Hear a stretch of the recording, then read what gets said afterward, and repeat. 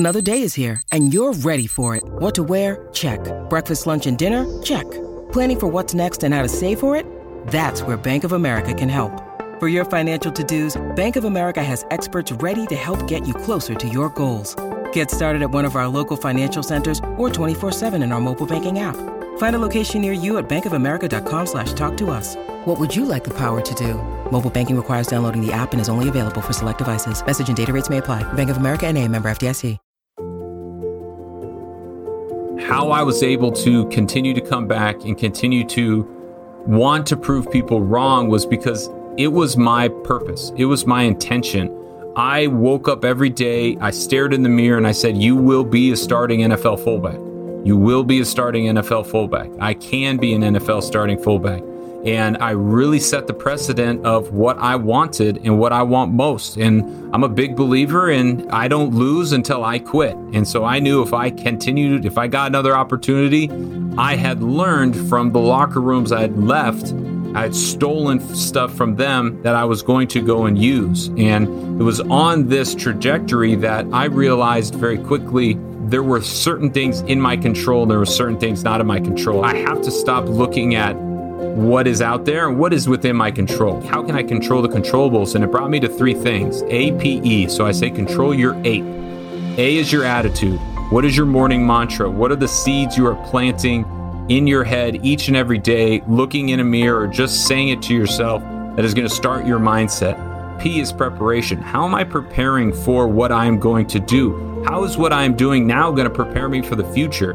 And the third one is E for effort. Something that takes absolutely zero talent, zero skill is to show up and give everything. And that effort really came to fruition when I accepted, like, hey, I'm on a battlefield. I'm either going to walk off with my shield or on it type of mindset. And that's the mentality you got to have at that level.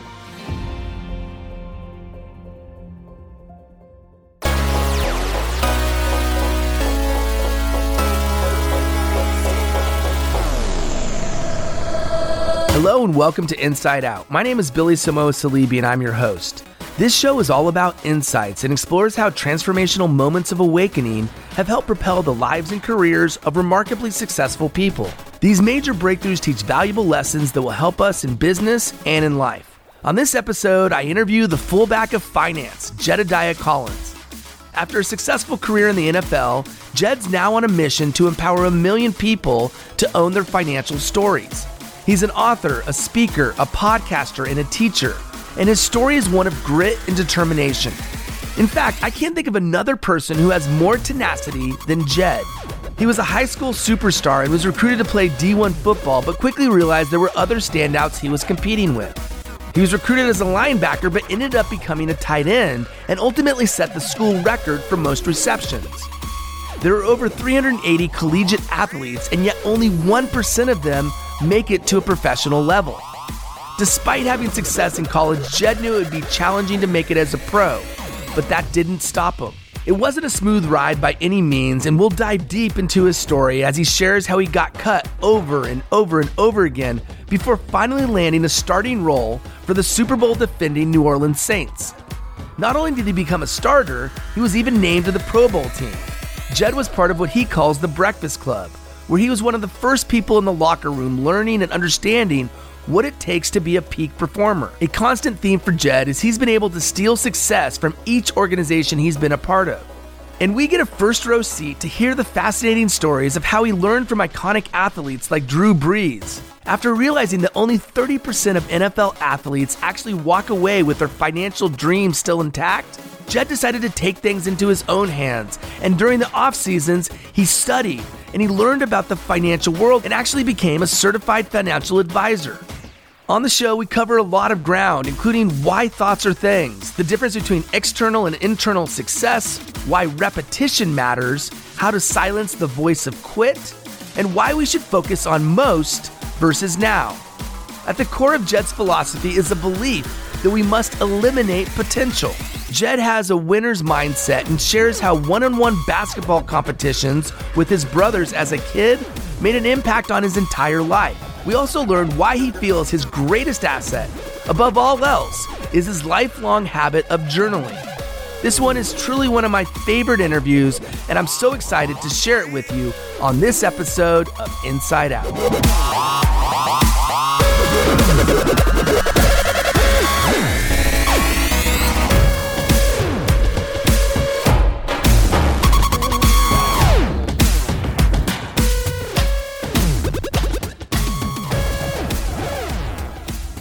Jedediah Collins, welcome to Inside Out. Billy, you know how excited I am to be here, brother. Enjoying getting to know you and seeing this venture you're taking off on, brother.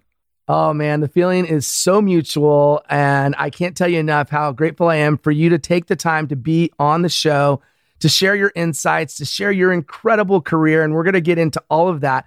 But I want to start with something that really impressed me about something that you've done for most of your life, and that is journaling. You are an avid journaler, and I want to hear about that. What you say, it's your greatest asset and skill, and you've been keeping a journal since you were a teenager. Talk to me about that and why that's been so powerful. Oh man, great open. So this is truly my father's greatest gift to me. He was a journaler, and he's an introvert, which, that was his escape. That was his relationship he built. But journaling has been such an experience for me. If you are religious, it is the most spiritual you will ever feel. If you are someone looking for progress and success, it is the best measurement and task. So what I did was I just began writing out my emotions. And that's how you begin. Everybody sees a blank piece of paper and says, I don't know what to write. Just write whatever comes to your mind. Believe me, you'll start filling up pages. And it's that voice in your head that you start to really get down. Something you and I believe in is this idea of thoughts become things. And I believe thoughts become things after you write them down, because the power of writing down your goals, your emotions, your feelings really quantifies it. And so for me, my journal has been a documentation of my growth, both personally and professionally. It has given me stories upon stories. So everybody talks about my NFL career. I have probably 6 journals filled of my travels through the National Football League, and I can't wait to share them. A lot of the stories I get to share in workshops and presentations today, but the power I have of going and picking up a journal and not only meeting 20-year-old Jed, but also meeting him at his highs and at his lows. So journaling to me is one of the secret skills of success. And even today, when we used to stand in front of rooms and deliver as public speakers, people would come up to me afterwards and be like, hey man, what course did you take? Or how did you get good at speaking? I'm like, I sat in a room by myself for a long time and I wrote. And that is where communication begins. And anytime you really want to get people to understand a thought, it starts in your journal. Wow. And here's the thing. What you've just said in an interesting way is it's almost like your memory. You know what I mean? You could have career in the NFL and remember only snapshots, only nuggets here and there, but to remember day by day, it's impossible. Priceless. There's a baseball book called Ball 4 where a veteran baseball pitcher journals for a year, and it's one of his last years playing, and it's a tremendous read.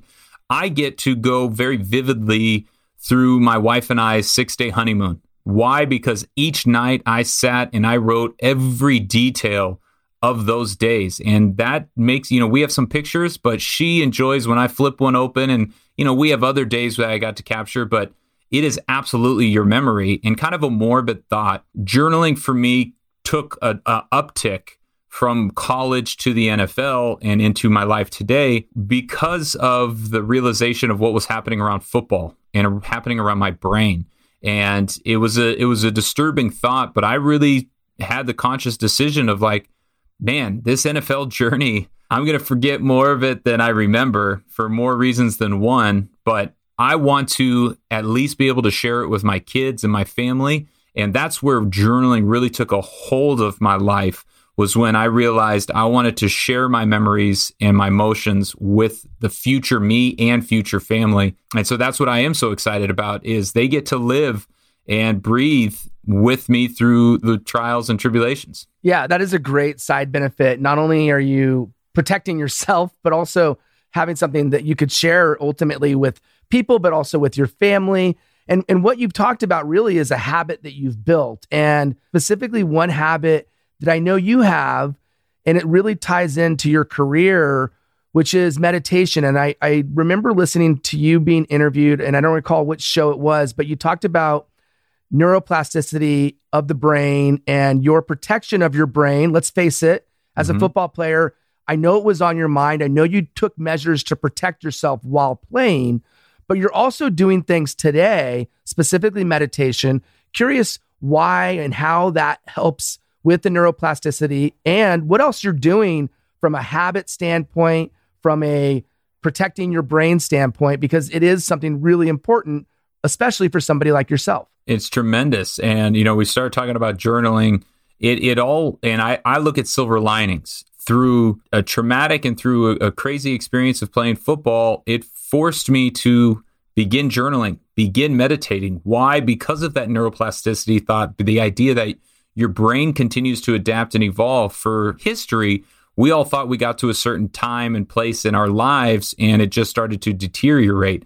I forced myself to believe that was not true. Meditation is one of those beautiful level-setting moments of a day. Even before we jumped on, we just took some breaths. So I am very interested in my brain today. I used to use it as my job to move people, and now I'm using it as my job to move and empower people. So where I see the idea of meditation fitting in, along with omega-3s, vitamins, along with just simple water, breathing, sleep. Sleep is a huge, and each year we learn more and more about sleep and impact on your brain. But then also looking at investing into it, reading, writing, listening to music, just different ways to stimulate your brain. I am very interested in, because I believe it's regenerating. I believe it's growing. And I also believe it's one of the most complex, dynamic things in our universe. The human brain is an amazing mechanism. And as it can evolve and change, you can also trick it to change in the direction you want it to go. So as you build out habits, you begin to program it. And even though it is such a complex and beautiful thing, you can also plant seeds in it or tell it what to do. And so the idea of meditation for me was absolutely about brain health, but then it began to be about self-reflection and about level setting, and really trying to either start or end my day on a way that is going to be a positive investment into tomorrow, and not just zoned out looking at a TV screen.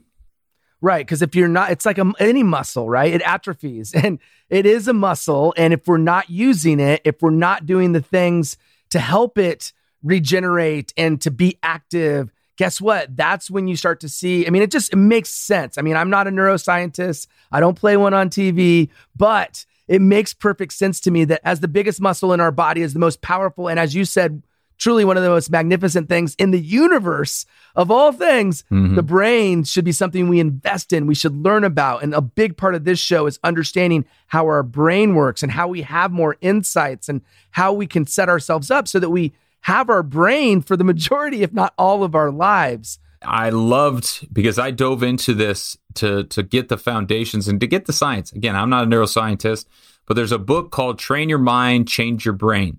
And really, a lot of what we know about brain studies began in the 70s with animals. And this is horrific, and you can never do these tests today, but they would amputate, limbs on monkeys. And they would look at where the stimulation of using your right arm was in a brain. And then when you amputate it, where does that part of your brain go? And they could see that other aspects of what you would do would start to stimulate that part of your brain. And so even though that limb was gone, your brain would evolve and adapt. It is an amazing, trippy little experience. But yes, as a football player who is faced with the daily realization of like CTE and what is damage, because I hit people with my head. This was before, people started to warn against it. I look at it and say, if that damage is done, what can I do today? I can meditate, I can breathe, I can sleep, I can journal, I can invest in it and see it continue to evolve. yeah, you can't undo what happened, but you may be able to undo what it caused through concerted effort and doing everything in your power. I mean, that's all you really can do. You can't go into the past and undo what actually happened. And to your point, at the time, you didn't know. I mean, this has all happened in the last 10, 15 years. You've been playing football longer than that. In fact, I want to talk a little bit about your high school career. So you, I mean, I'm a SoCal guy too. I'm from LA. You're an Orange County guy. You grew up in San Juan Capistrano, the fourth kid of five.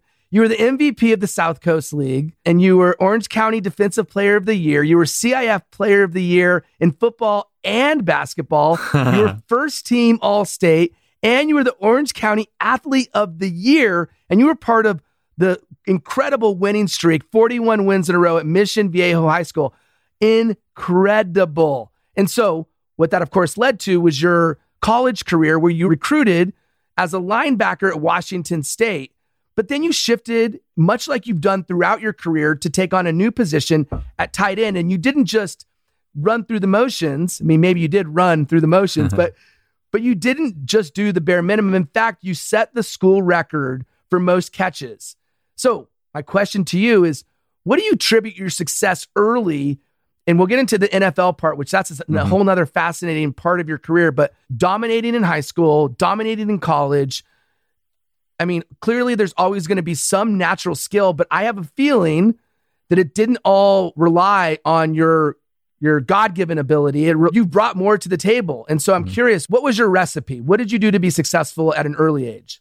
So one thing I learned early on was through a game my dad created. So I come from a basketball family. You mentioned CIF Player of the Year, which I'm very proud of. We won CIF that year, but my dad invented a game called King for a Day. And it was me and my two older brothers playing one-on-one basketball and going out on the court. And the winner of that day got to declare themselves king and boss the other two brothers around. Go get me a drink of water, go take out the trash, and do all those kinds of things. And I remember we played thousands of times, King for a Day, every day. And I remember very vividly, I won twice. And so what that did for me from an early age was it taught me how to not see failure as final, not to see losing as making me a loser.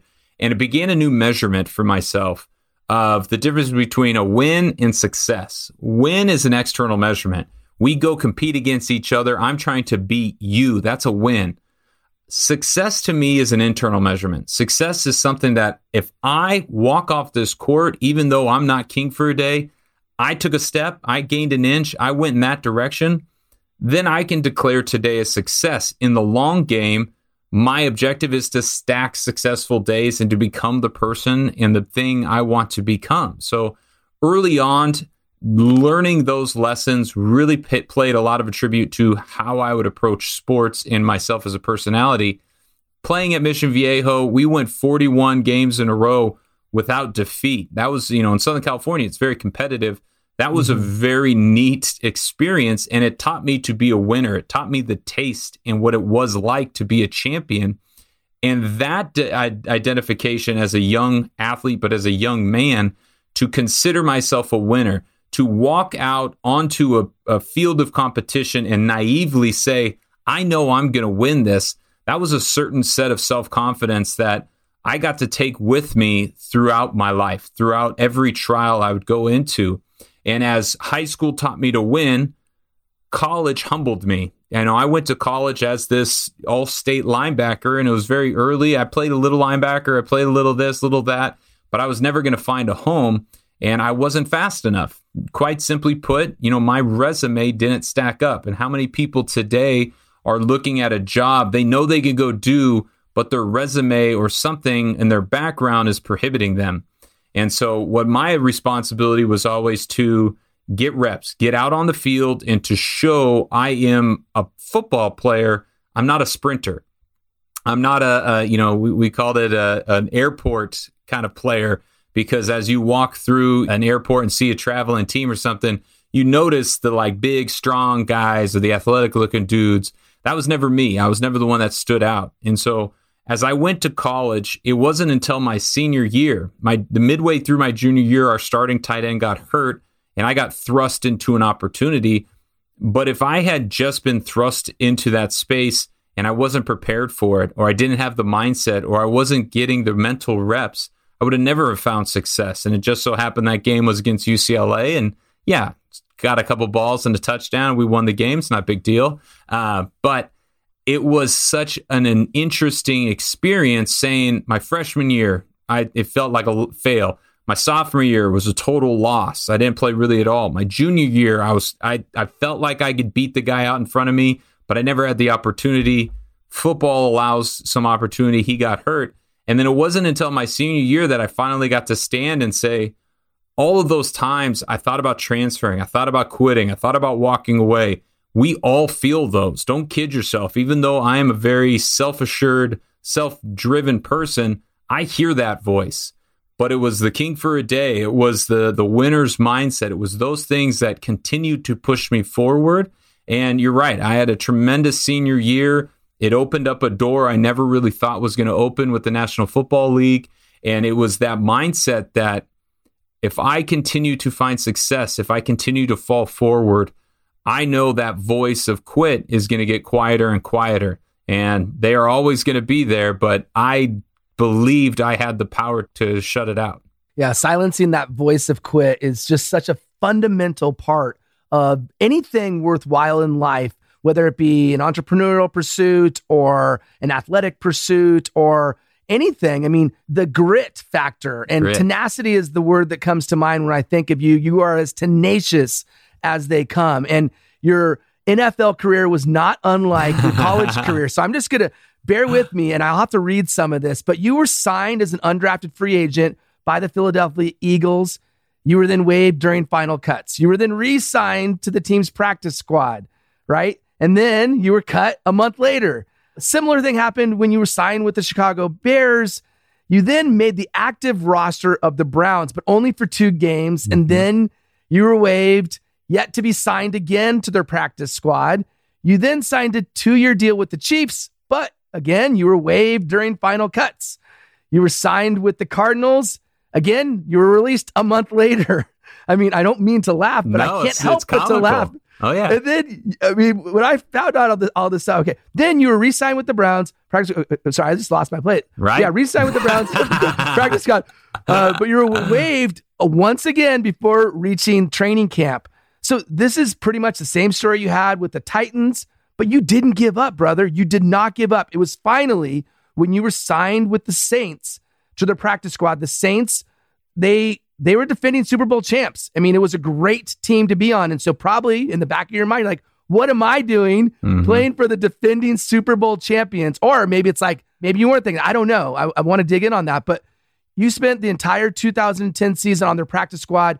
And then, much like what happened in college, their starting fullback retired. You became the starter.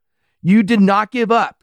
No matter how many times you faced adversity, no matter how many times you had the door shut, no matter how many times you got the phone call or you got the notification that you're no longer on the team, you did not give up. You kept going and going and going. And guess what? You finally got your opportunity to be a starting player in the National Football League. How many people can say that? When you thought in college your resume didn't stack up, here you are at the highest level in the world. Man, I am just so honored to know you, and I want to explore, how did you do that? It's honestly, it's super humbling hearing all the stops, you know. And again, I journaled them, I remember them, and I would like to say the cut, the hurt got less bad as I went along, but no, each one was a shot to the heart. Each one, you know, you go and you're lost. This identification you've had since you were 10 years old as being an athlete could be over, is probably over. And you get a trash bag and they tell you to go clean out your locker. And I have a ton of workout clothes still to this day of all the teams I was on, because I was leaving there. I'm like, well, I'm for sure taking this sweatshirt. Like, forget you guys. Parting gift. Yeah, thank you. And it's funny because, yes, the fullback, Heath Evans, he retired. That's the beautiful part of a story. They actually signed another fullback. So when I went into training camp, I had no chance of making the team. Oddly enough, it was during the lockout. And so the free agent that they signed and gave money to couldn't practice for like 3 or 4 days. And that was my opportunity. That was the first time I got put into the starting circle and said, I ain't leaving. And so I went out and I fought fire with fire. And it was in New Orleans the year before was the first time I went into a camp and said, I'm either going to make the team or I'm going to get on IR. That was the mindset I had to evolve into. Did I have that as a rookie? No, I didn't have that kind of desperation. I always had a second avenue, and that's actually a real negative in football, especially from coaches, is the idea that you could go do something else. That plays in your mind, and you can't go out and give 100% on a field if that's somewhere behind you. And so I had to accept that this was it. I was all in.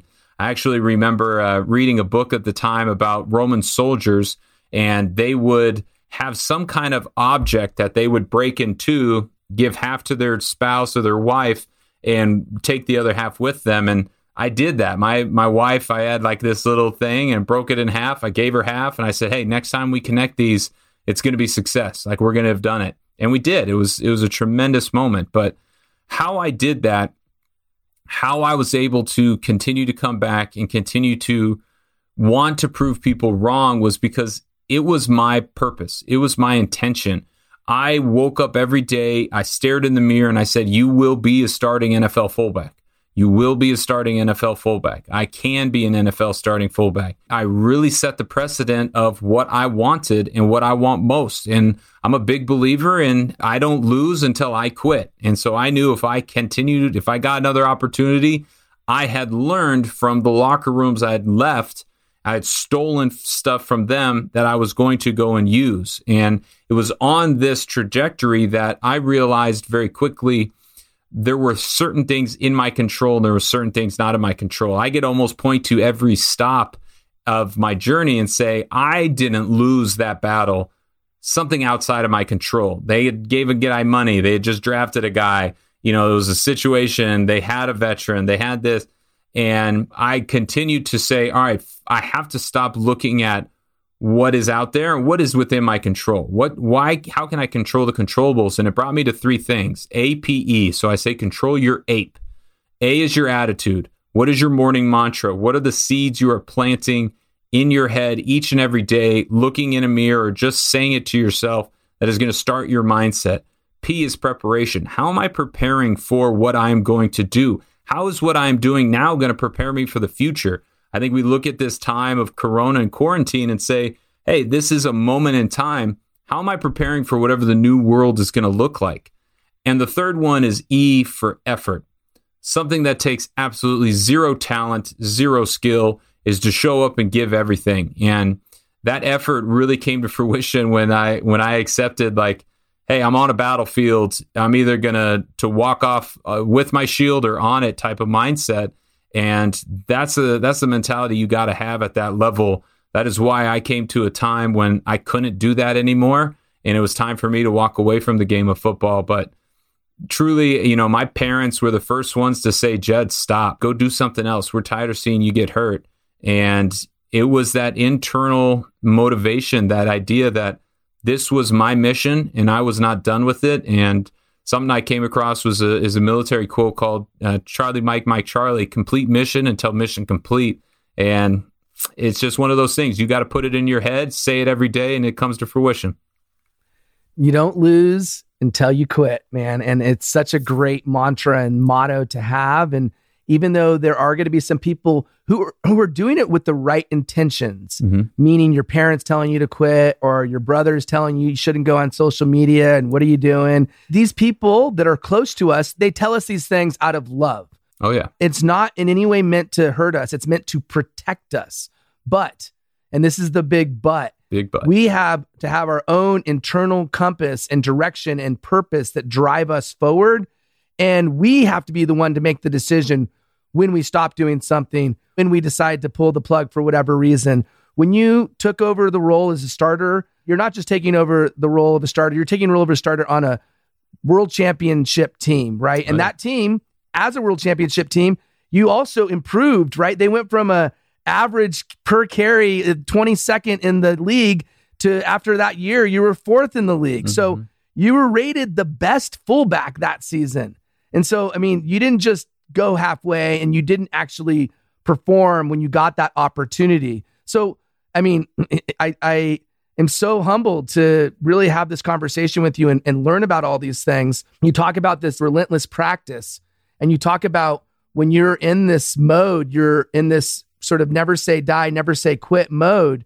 But at the same time, you were looking forward to the future and to your career. I do want to talk about what you're doing now, but I also want to talk about, as you went through your career in the NFL, you had an opportunity, a very unique opportunity, to be exposed to tons of insights, tons of ideas, tons of best practices, and you were a student. And so before we get into the current chapter that you're on, I do want to talk a little bit about your journey, your locker room journey, where you've gained insights along the way.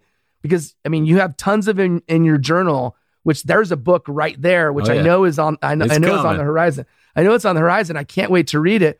But just give us a couple of the insights that really stand out as the most significant, that really changed your thinking. And that's what this show is all about. It's not just about a mild sort of what I'll call a common insight. It's about a life-changing insight. So what are some of those life-changing insights that you gained because of the exposure you had during your time in the NFL? I love how you made the declaration of, you know, I was in it, but I was also looking ahead. And that is when I became a pro, a true veteran, was when I had that switch. And I wrote an article. My switch was always the national anthem. Before the game, staying on the sidelines, we'd get to a moment where my friends called him Jedzilla, the guy that goes out on the field. And yeah, right. And I don't know where that guy is today. You know, he might have little spurts here and there, but I wonder where Zilla went. But it was that switch. That was becoming a pro, is when it needed to go to battle, I flipped the switch and I would go out and I was able to do it. The principles I stole from the locker rooms, we went through the list. I got to be around the best in the world, and I got to see, you know, even the Cleveland Browns. Were they successful while I was there? No. Are they usually successful? Not really. But the idea that there are players in there, Joe Thomas, left tackle, guy is going to go down as one of the best players to ever play the position.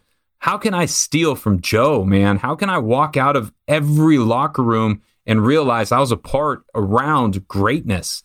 And that is the roadmap I started to set for myself. If I was going to go from this rookie with dreams to a veteran and bringing him to fruition, I would have to eliminate the potential, eliminate the gap in between where I was and where I wanted to go. And that roadmap for me began Rookie to Veteran, which is a series and a book I'm writing around 10 behaviors that I believe everyone should implement. And they absolutely have to do with finding your purpose and valuing, prioritizing your most over now. Successful people do not sacrifice. They prioritize. They value what they want most more. That is perhaps the greatest skill of success. Seeing guys like Drew Brees and his routine, understanding that the world in the game of inches is just this much, looking at finding mentors, looking at how to attack problems, how to prioritize your day. But the biggest one that I want to share is this idea is the first step of Rookie to Veteran is being a pro. And it's a mindset shift, and that's why I want to share it, is that's what this is about. Professionals do three things. They have confidence, they have trust, and they add value. So when they look at themselves, they are confident they deserve to be in that huddle, in that room, in that position. When the people who know them see them, they trust in that relationship. One of the great books, Speed of Trust by Stephen Covey, is this a trust tax or is this a trust dividend? Am I gaining or taking from that relationship? But the third and most important is pros make you learn their name. They add value. And it was a day down in New Orleans during training camp that I became that pro. It was 2010, and I knew this was the moment I was going to prove my worth. And my play was a chip block, which is no need for football terminologies. Just meant I was going to go by the defensive end and throw my elbow into his ribs on my way out to the flat. And so I did. I do my job. I threw my elbow into the defensive end's ribs. I go out to the flat. And on the way back to the huddle, the defensive end wasn't so fond of it. He's a 310-pound Pro Bowl veteran, 10-year player. He came and he grabbed me by the face mask, and he started to lay a barrage of insults and obscenities. But in it, he said something I'll never forget. He said, "I don't know you. I don't even know your name." And it was insulting for so many reasons. One, I'd talked to the guy before. Two, I'd been there for a little while. But most importantly, what he was saying is, as they were looking at the roster for who was going to help them go repeat and win another Super Bowl, I wasn't even on the list. He didn't even see my name in that category. And so in that moment, I had a choice. I could be a young, cocky player and just yell my name back at him. I could try to break the trust of practice and fight him and prove my bravado that way. Or I could go back to the huddle. And so in the huddle, the next play was 36 power, which meant me and this 310-pound Pro Bowl player were going to go toe-to-toe again. And so this time, I put my face mask into his chest. I knocked him on the ground. As I walked up, I looked over him, and he held his hand up. I swiped his hand away, and I pointed to my forehead. This was the first day of training, or one of the first days of training camp. We had tape with our last names written on it. And it was in that moment, I didn't say a word, but I had made a play, and I'd made this guy learn my name, that I'd become a pro. I'd started to think and be and feel like a professional. And that night in film, every coach, every player, every scout was going to look at this play and say, watch Collins here. Watch what he does. And that's my challenge to young professionals or anyone in their role. What are you confident in? Write down that skill. Who do you have trust with, and who do you need to build trust with in your circle? And then most importantly, what is a project, a play, a client, something you want to put your name on and start to add value to? What a fantastic story, and what a great illustration of the insight that you just shared. I mean, and I can't wait to read everything that you're putting out. There's so much to come from you, and there's already so much out, but there's so much more to come that I hope so. It's incredibly exciting, man. You mentioned something on the front end of that, which I know you were kind of listing a few of the insights, this whole concept of most versus now. Can you just share a little bit more about that concept for somebody that heard you say it, but maybe doesn't understand what you mean by that? It is that voice. It's that daily decision. Do you have the discipline to value and prioritize what it is you want most? And so your most is the goal, the destination. A plan is only as good as your destination, and you need to always begin with the end in mind. So that most is the thing that after a long day is going to make you smile and know that your success, that little gain, got you closer to it. I discovered this truly, in sports, our most is very easy. It's the Super Bowl. And so I was walking off the practice field actually in Cleveland, Ohio, and I was talking to a veteran safety. Didn't show up to the offseason very prepared or very in shape. And I looked at him, I said, I don't get it, man. Like, this is the NFL. Like, I came ready to make the team today. And he said, well, what'd you eat yesterday? All right. I don't know where we're going, but I don't know. I had some chicken and some potatoes, maybe a little asparagus. He said, all right, I had a Big Mac. I did the whole thing, went supersized it, Coke, everything. I said, okay, I have no idea what you mean by this, but thank you. And he said, that's the last Big Mac I'll have until February. I said, okay, well, what do you mean? He said, I love McDonald's. I love Big Macs. And that's my jam. But I'm willing to put away what I want right now for that goal, that prize. Each and every day from now until February, I'm going to value my most. Why do I get up at 5:15 a.m.? It's because I value my most. Why do I not go to McDonald's? Because I value my most. Why am I doing this project? And it was that mindset, that understanding, that power, that once you define a purpose, once you define your why, you can have every decision be made because you have a direction. You have a yardstick that you're aiming for. And a lot of people, you won't be shocked, but most people don't have that defined. They've never even addressed what is the reason. They simply hit the wall and say, I'm going to turn around. Hit that wall. It's easy to turn into McDonald's. McDonald's is good. But what's beyond that wall? Can you see through the wall and see what's on the other side for just a moment? Once you start to see that on the other side of that wall is your most, becomes a lot easier to realize I got to get either around or my old way was just through that wall. Right. And really what this is about is discipline and having the discipline to remember your compelling purpose above all else. And if something's going to compromise your compelling purpose, chances are you should not do it, and you will be tempted to have that Big Mac. You will be tempted to do something that's going to take you off course. You'll be tempted to turn around because that is the easy way out. That is the now.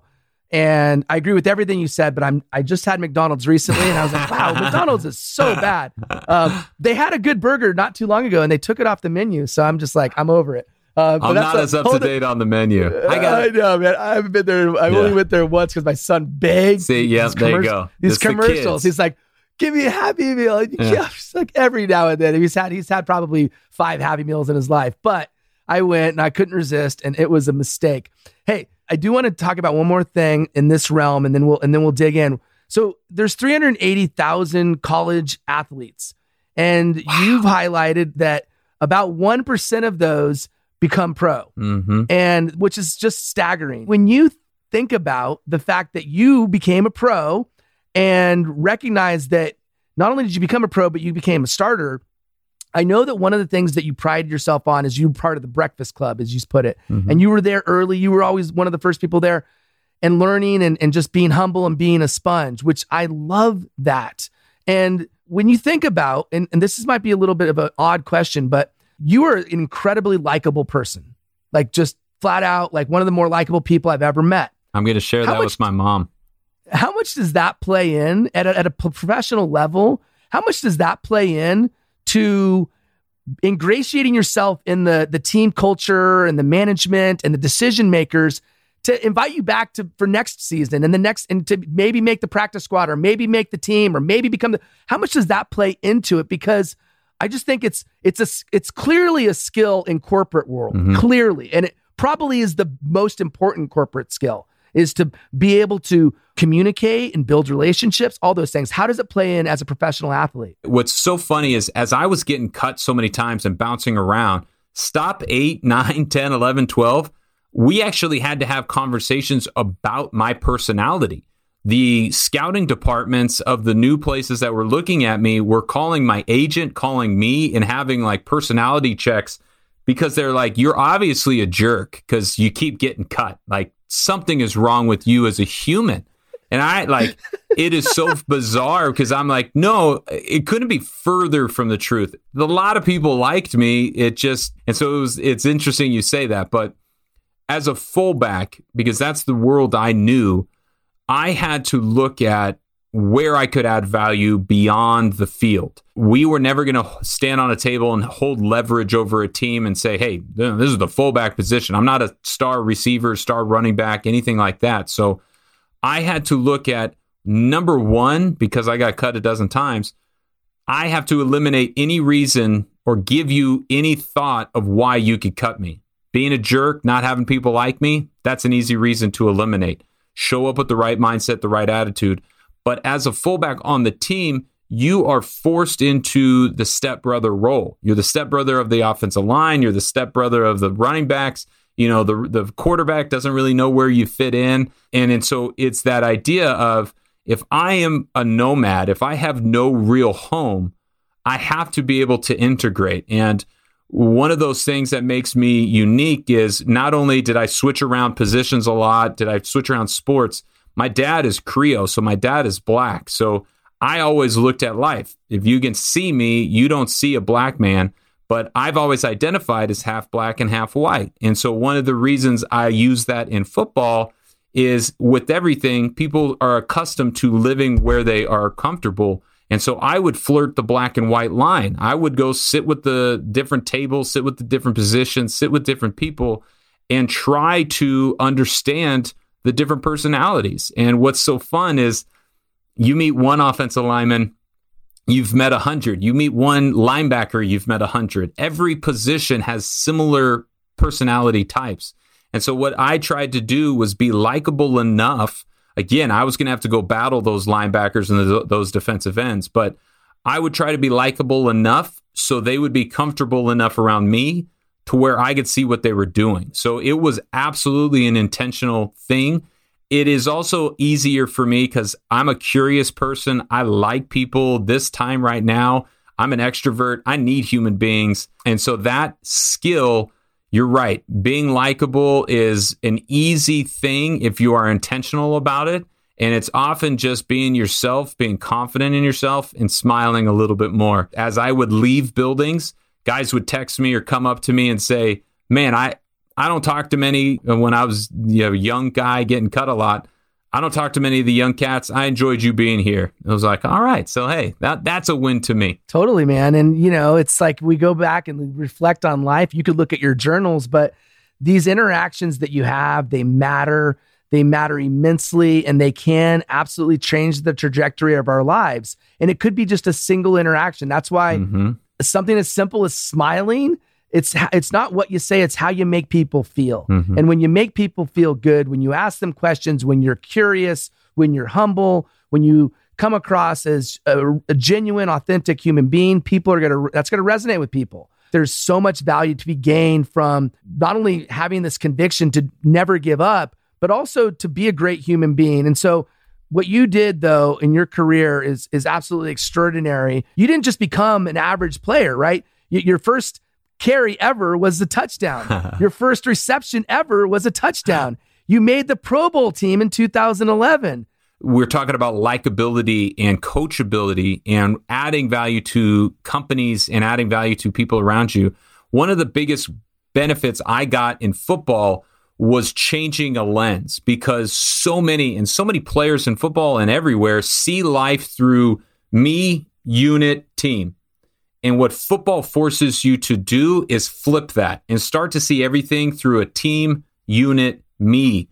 And if you can look at a group, if you can look at a mission of a company and say that the team, the company, the org I work in, and then me as an individual, that is a tremendous way to increase your career, because people will know this bigger thing is something that you value. Powerful, man. I love that. Well, look, you didn't stop at the NFL. You now have this new, incredibly powerful mission and purpose with helping people own their money story. And I love this. And you know, you have a mission. It's so funny. Last night I was walking in the hallway and I thought to myself, you know, Jed's got this mission to impact 1 million people. I think that's the floor.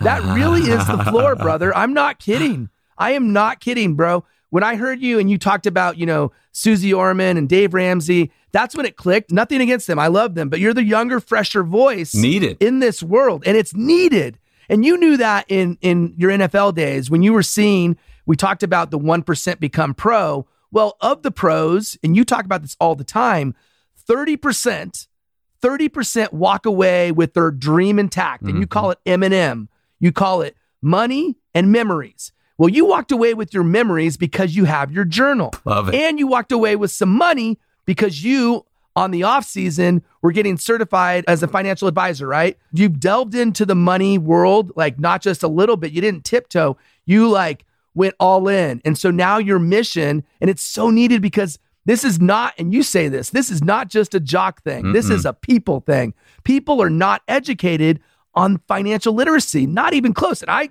count myself in that. Oh, me too. So sign me up, man. Yeah. I'm a student, right? And I know you're not looking for clients, you're looking for students. So talk a little bit about the journey you're on now. And you got your podcast, you got your book, but talk a little bit about the journey you're on now and how you came there. And just, it's, you know, and brother, I am so amazed in the research you've done. You've prepared for this. I've been on podcasts, but this is a tremendous, and it's humbling. So thank you. I look at my life and I look at, you know, what I consider some of my greatest assets today, and they've all come from trial. They've all come out of fear. So why did I start journaling? I was afraid of my mind. Why I started worrying about money is because of that stat you just mentioned, 30%. And so now I stand in front of NFL or MLB, the rooms, and I say, look to your left, look to your right. One of you is going to capture the dream. One of you.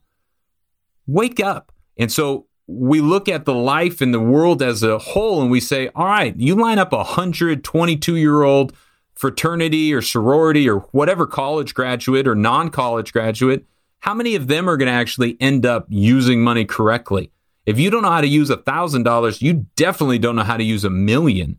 And so what I woke up to was my first paycheck came and went the day it landed.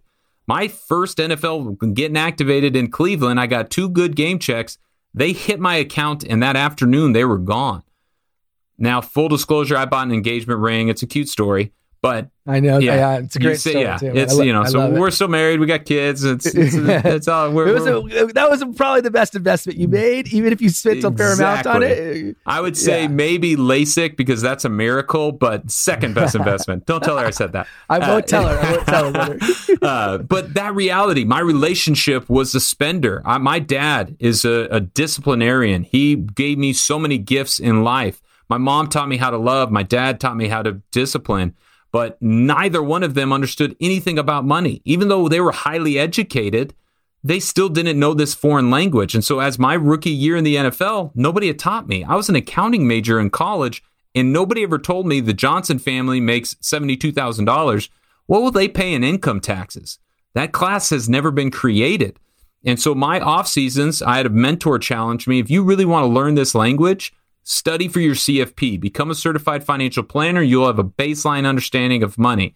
So that's what I did each offseason until I retired. Then I sat for my CFP and I went to work in wealth management. But what I came to realize is helping wealthy people is a very important job. They impact the world.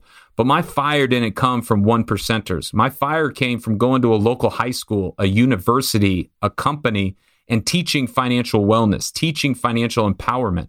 And the difference between education and empowerment is the confidence to go and act upon these things that we're talking about. And so that's where I set out. I started a business that is called Rookie to Veteran because I believe in the behaviors. The book I wrote is called Your Money Vehicle. And now the book has become a virtual, on-demand, online financial literacy course. The first of its kind, in my opinion, because it's 35 short 5-minute videos that are entertaining, they are engaging, and they are empowering. And we don't just talk about what you're trying to do. We tell you through a story, and then we tell you what to go do.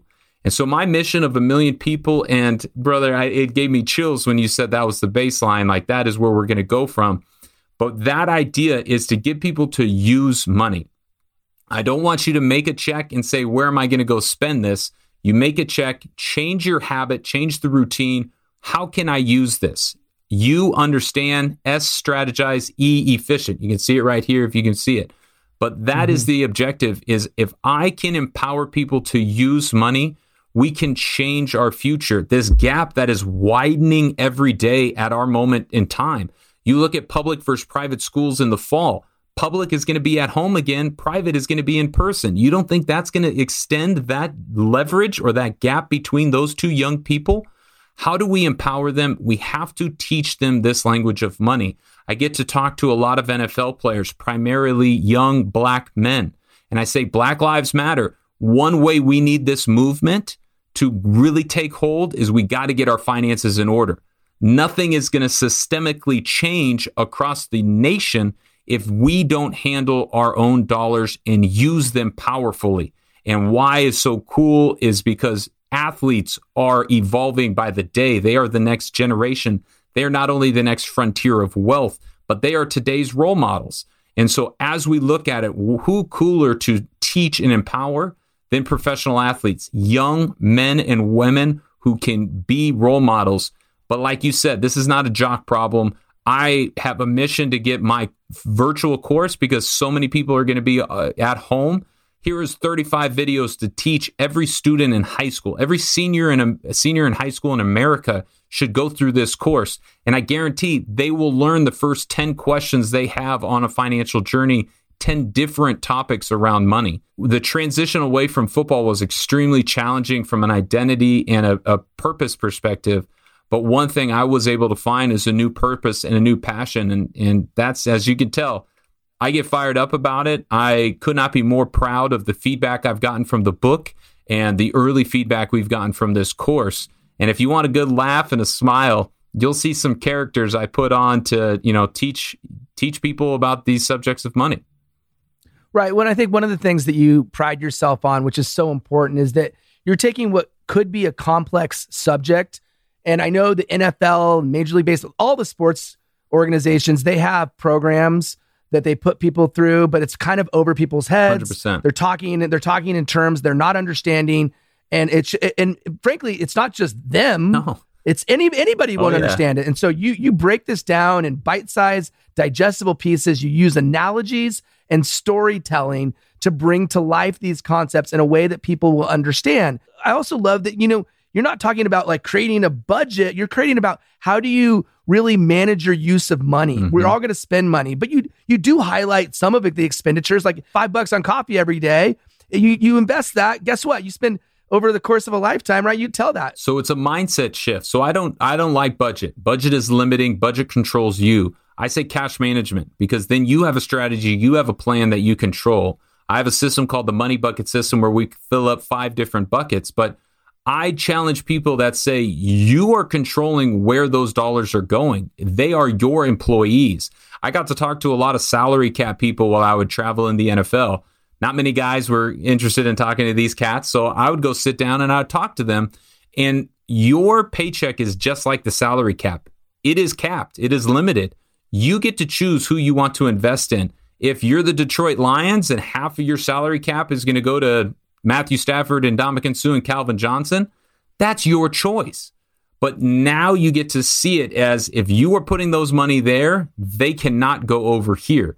And that is where, again, you come back to most and why I say the rookie to veteran principles and behaviors are so essential in financial empowerment is because you have to act upon these ideas and these concepts. So that idea is, yes, we have one chapter around cash management, how to build out a strategic plan.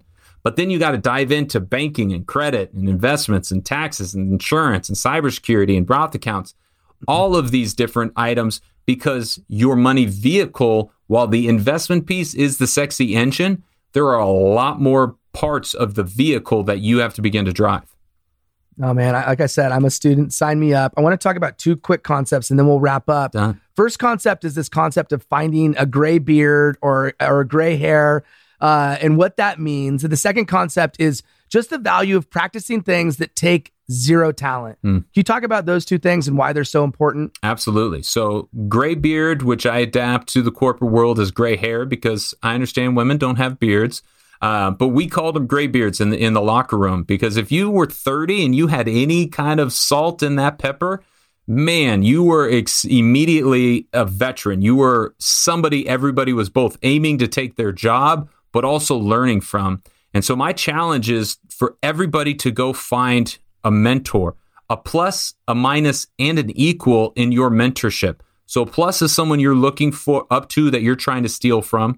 An equal is a peer, somebody who's going through a similar situation. And then a minus is somebody who's looking up to you that you can help out. And you will be amazed at how much you will actually take from those minuses and the equals. Steal from success from everyone. And if you're saying, well, I don't know what to do or how to talk, ask somebody 3 questions because everybody wants to talk about themselves, their journey. And if you walk in and say, hey, I value what you've done, I want to learn from it, they'll give you 10, 20 minutes. Buy them a coffee or offer to do something in their job that is going to give them 20 minutes back, and they'll give you a thumbs up.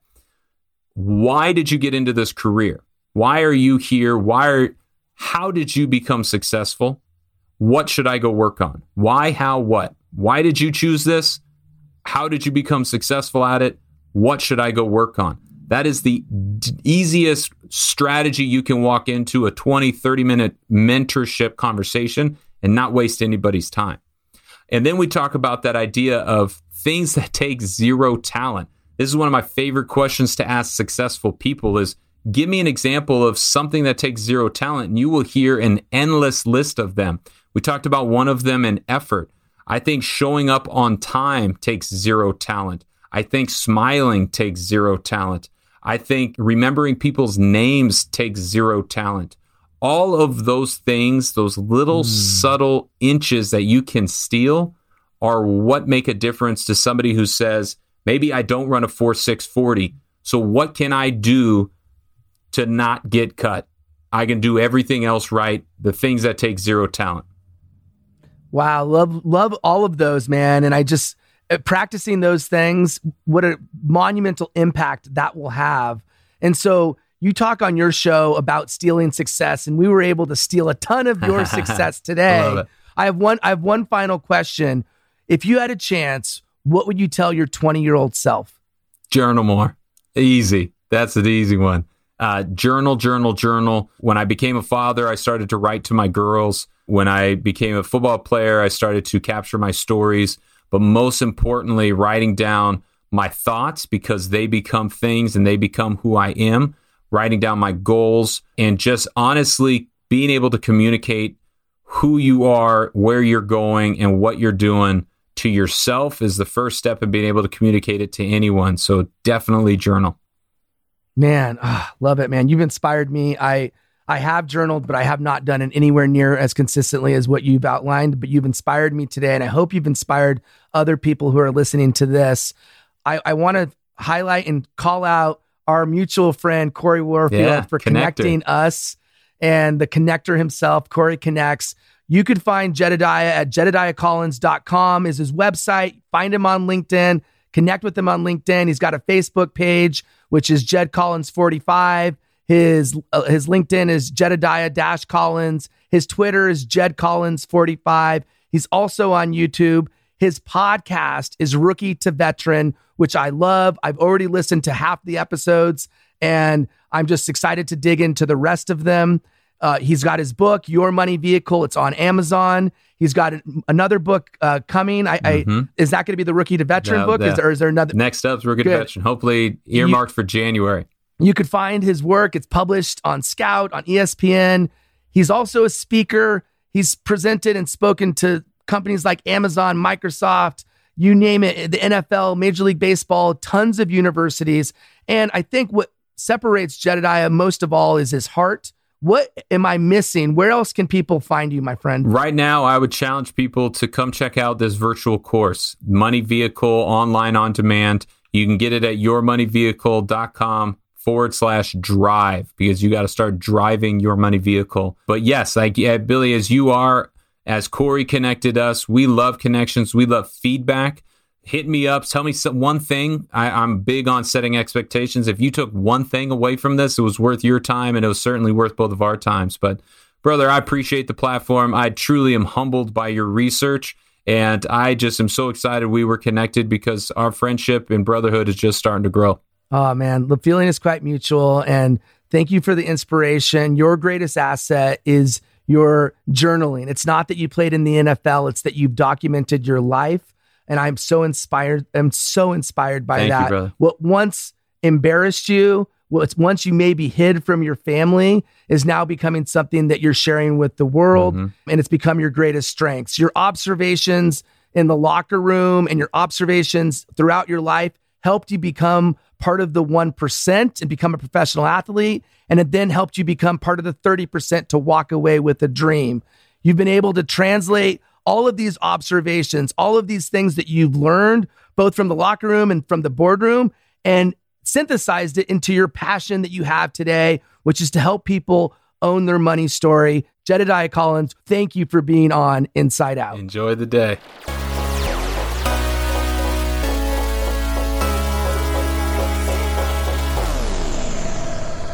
Thank you for listening to this episode of Insight Out. I hope you enjoyed the show, and I really hope you took away some valuable insights that will help you in your career, in your business, or in your life. If you haven't already, please subscribe and rate the show on your favorite podcast platform. This is extremely helpful, and I can't tell you how much I would appreciate it. Also, if you haven't checked out our website yet, you can find us on the interweb at insightoutshow.com. On the site, you'll find tons of great content, including all of our podcast episodes, videos, blog posts, and the all-important link to support this show through Patreon. If you're not familiar with Patreon, it's an amazing platform that helps creators gain the support they need to continue creating. And remember, your next life-changing breakthrough moment may happen when you least expect it. Insight Out.